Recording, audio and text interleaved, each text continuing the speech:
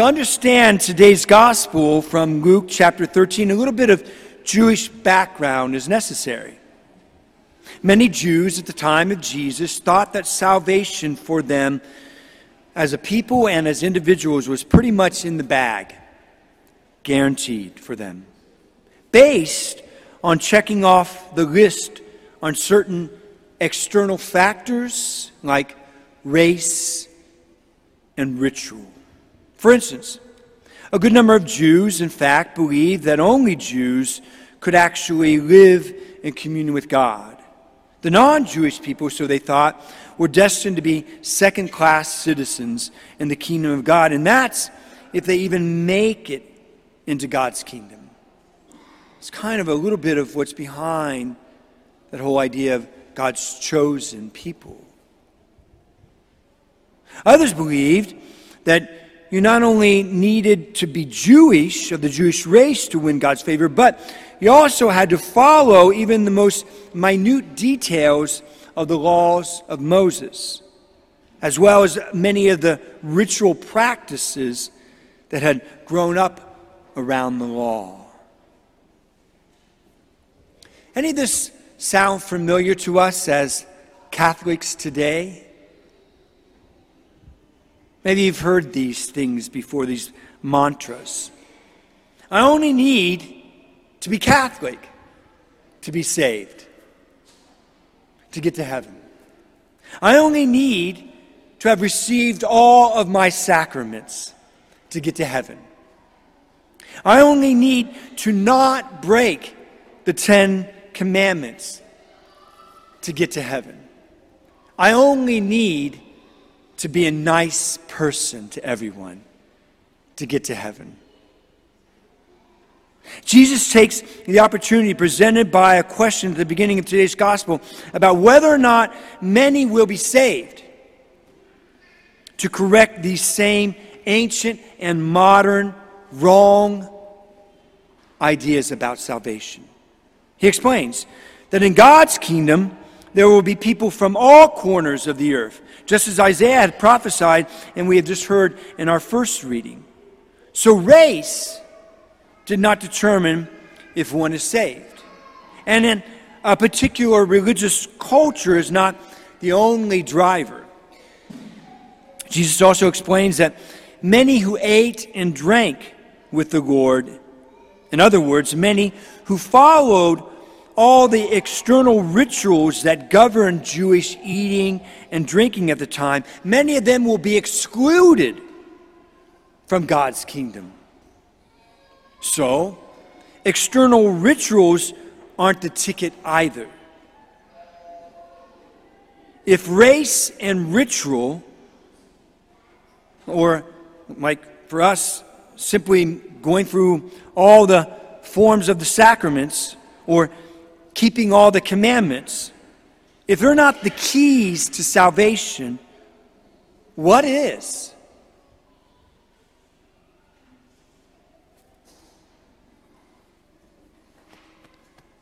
It's the heart. It's the heart. Because even today, we can step up and receive the Lord in the sacrament of the Eucharist, which is the center of our faith and identity, the source and summit of our lives as Catholics, and not have a heart to give to Him or to a heart available to receive Him, and it will not save us, my friends. It will not.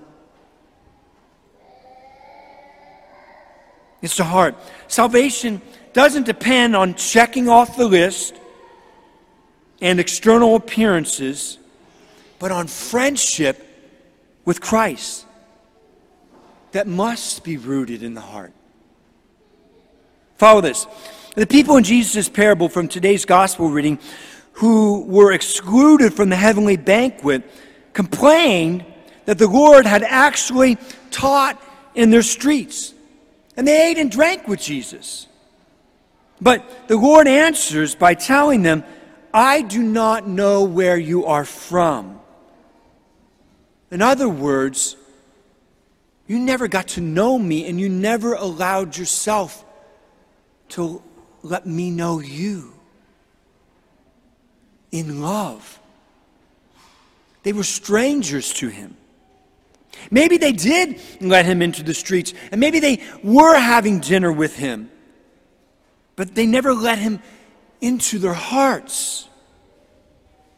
So said another way, today we might hear Jesus' teachings right here at Mass.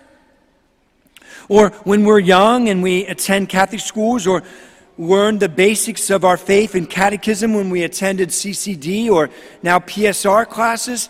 But this doesn't mean that we have let Jesus into our hearts. Just because we've heard his teachings doesn't mean that we have fallen in love with God along the way and followed him with our hearts day in and day out and year after year. Let me tell you a story. St. Margaret Mary Alacoque. St. Margaret Mary Alacoque was a French nun who lived in the 1600s.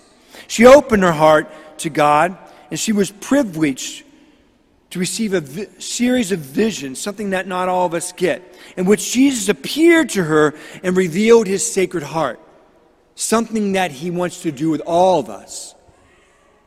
He can reveal his sacred heart to all of us. So he explained to her that his love for sinners was so great that whenever we ignored his love or did not accept it, he felt as much pain as if someone were driving a thorn into his physical heart. The Sacred Heart image, in fact, if you look at it behind me on the wall, the Sacred Heart image is a heart surrounded by a crown of thorns piercing it. The Sacred Heart devotion, and like the enthronement of our hearts, of our homes to the Sacred Heart, which hundreds of our families did just this past summer, it could trace its beginnings to these apparitions, which are in concert with the teachings of Jesus from the Gospels. During one of these visions, St. Mary asked the Lord a curious question. She asked him to tell her who among his followers in the world at that moment was giving his heart the greatest joy. His answer was even more curious than her question. He didn't mention any of the famous preachers at that time, or bishops, or even the Pope. He didn't mention any of the great intellectuals, aristocrats, or missionaries or theologians. He didn't even mention someone who would later be canonized as a saint by the Catholic Church. Rather, Jesus told her that the person giving his heart the most joy at that moment was a little-known novice instructor in a small convent in the European countryside. Someone who was instructing novices how to become good followers of Christ. Like at the previous Mass, we welcomed a lot of our catechumens candidates, and there beside this great big group, each one of them had a sponsor who are going to spend a year with them, walking with them into the Catholic faith. In other words, Jesus was most pleased with someone who was a friend of Jesus and was helping others to become a friend of Jesus. What matters to Christ is not a brilliant prayer life or deep intellectual insight into the mysteries of faith or great spiritual achievements. Some achieve that, but most don't. What matters to Christ is the humility and love in our hearts. That's why I led with that stupid little joke. The humility and love in our hearts. And like all human friendships, taking an interest in God and spending time with him. As Saint Mother Teresa of Calcutta once said, if you try, you will find it impossible to do many great things in your life. You can only do many small things with great love, and then you will change lives, starting with your own. Following Christ is a matter of the heart. His heart reaching out to us always, and then hoping for a warm welcome from us. Jesus looks beyond appearances, beyond checking the boxes and into the heart. This has two practical applications for us that I want to go over with you just briefly right now. First of all, it teaches us never to judge others by appearances. Many times, those who seem great or holy on the outside might actually be filled with selfishness and arrogance on the inside. And many times those who seem petty and despicable on the outside could actually be filled with humility and wisdom on the inside. But we don't see that because we judge them on appearances. That's why Jesus says in today's gospel at the very end, some are last in the world's eyes, who will be first in God's kingdom, and some are first in the world's eyes, who will be last in God's kingdom. As a result, if we just go by appearances, we will make rash and maybe unfair and inaccurate judgments upon other people. Instead, maybe we should follow Christ's lead and give other people the same benefit of the doubt that we give ourselves. Because we're always making excuses for ourselves. Let's be equally quick to make excuses for others. And maybe that's part of what Jesus means when he says, love your neighbors as yourself. This is the first practical application. Here's the second. Since Jesus looks to the heart, it makes sense if we want to please him, and we do want to please him, that we should take care of our hearts. That means encouraging good desires. Let's say it another way. Feeding good desires and staying with that image, starving bad desires. Desires pop up inside of us, often without being invited.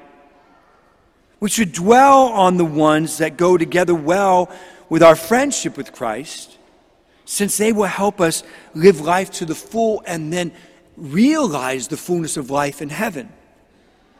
We should turn away from the ones that are self-centered and destructive, since they will interfere with our friendship with Christ and our happiness. Today, in our gospel, today right here at Mass, Jesus is going to renew his friendship with us by giving himself again to us in Holy Communion. As we receive his Eucharistic body in our bodies, literally and spiritually, let us also receive his sacred heart into our hearts. Then let us ask him to make our hearts more like his heart. Then let us give him our hearts. As he loves us, let us ask him to help us love him. Then, all that we do as his disciples of Christ will now be motivated by love of God and friendship with God, rather than simply thinking it is enough that we are Catholic, or going through all the motions of our rituals, or avoiding breaking all the commandments, or being a nice person, and then thinking that these things alone will save us and give us eternal life or make us fulfilled in this life. They will not. And Jesus was unequivocally clear about that in today's gospel. Only friendship with Jesus will save us. And then here's the key. And then from this friendship we will know what to do with our Christian faith.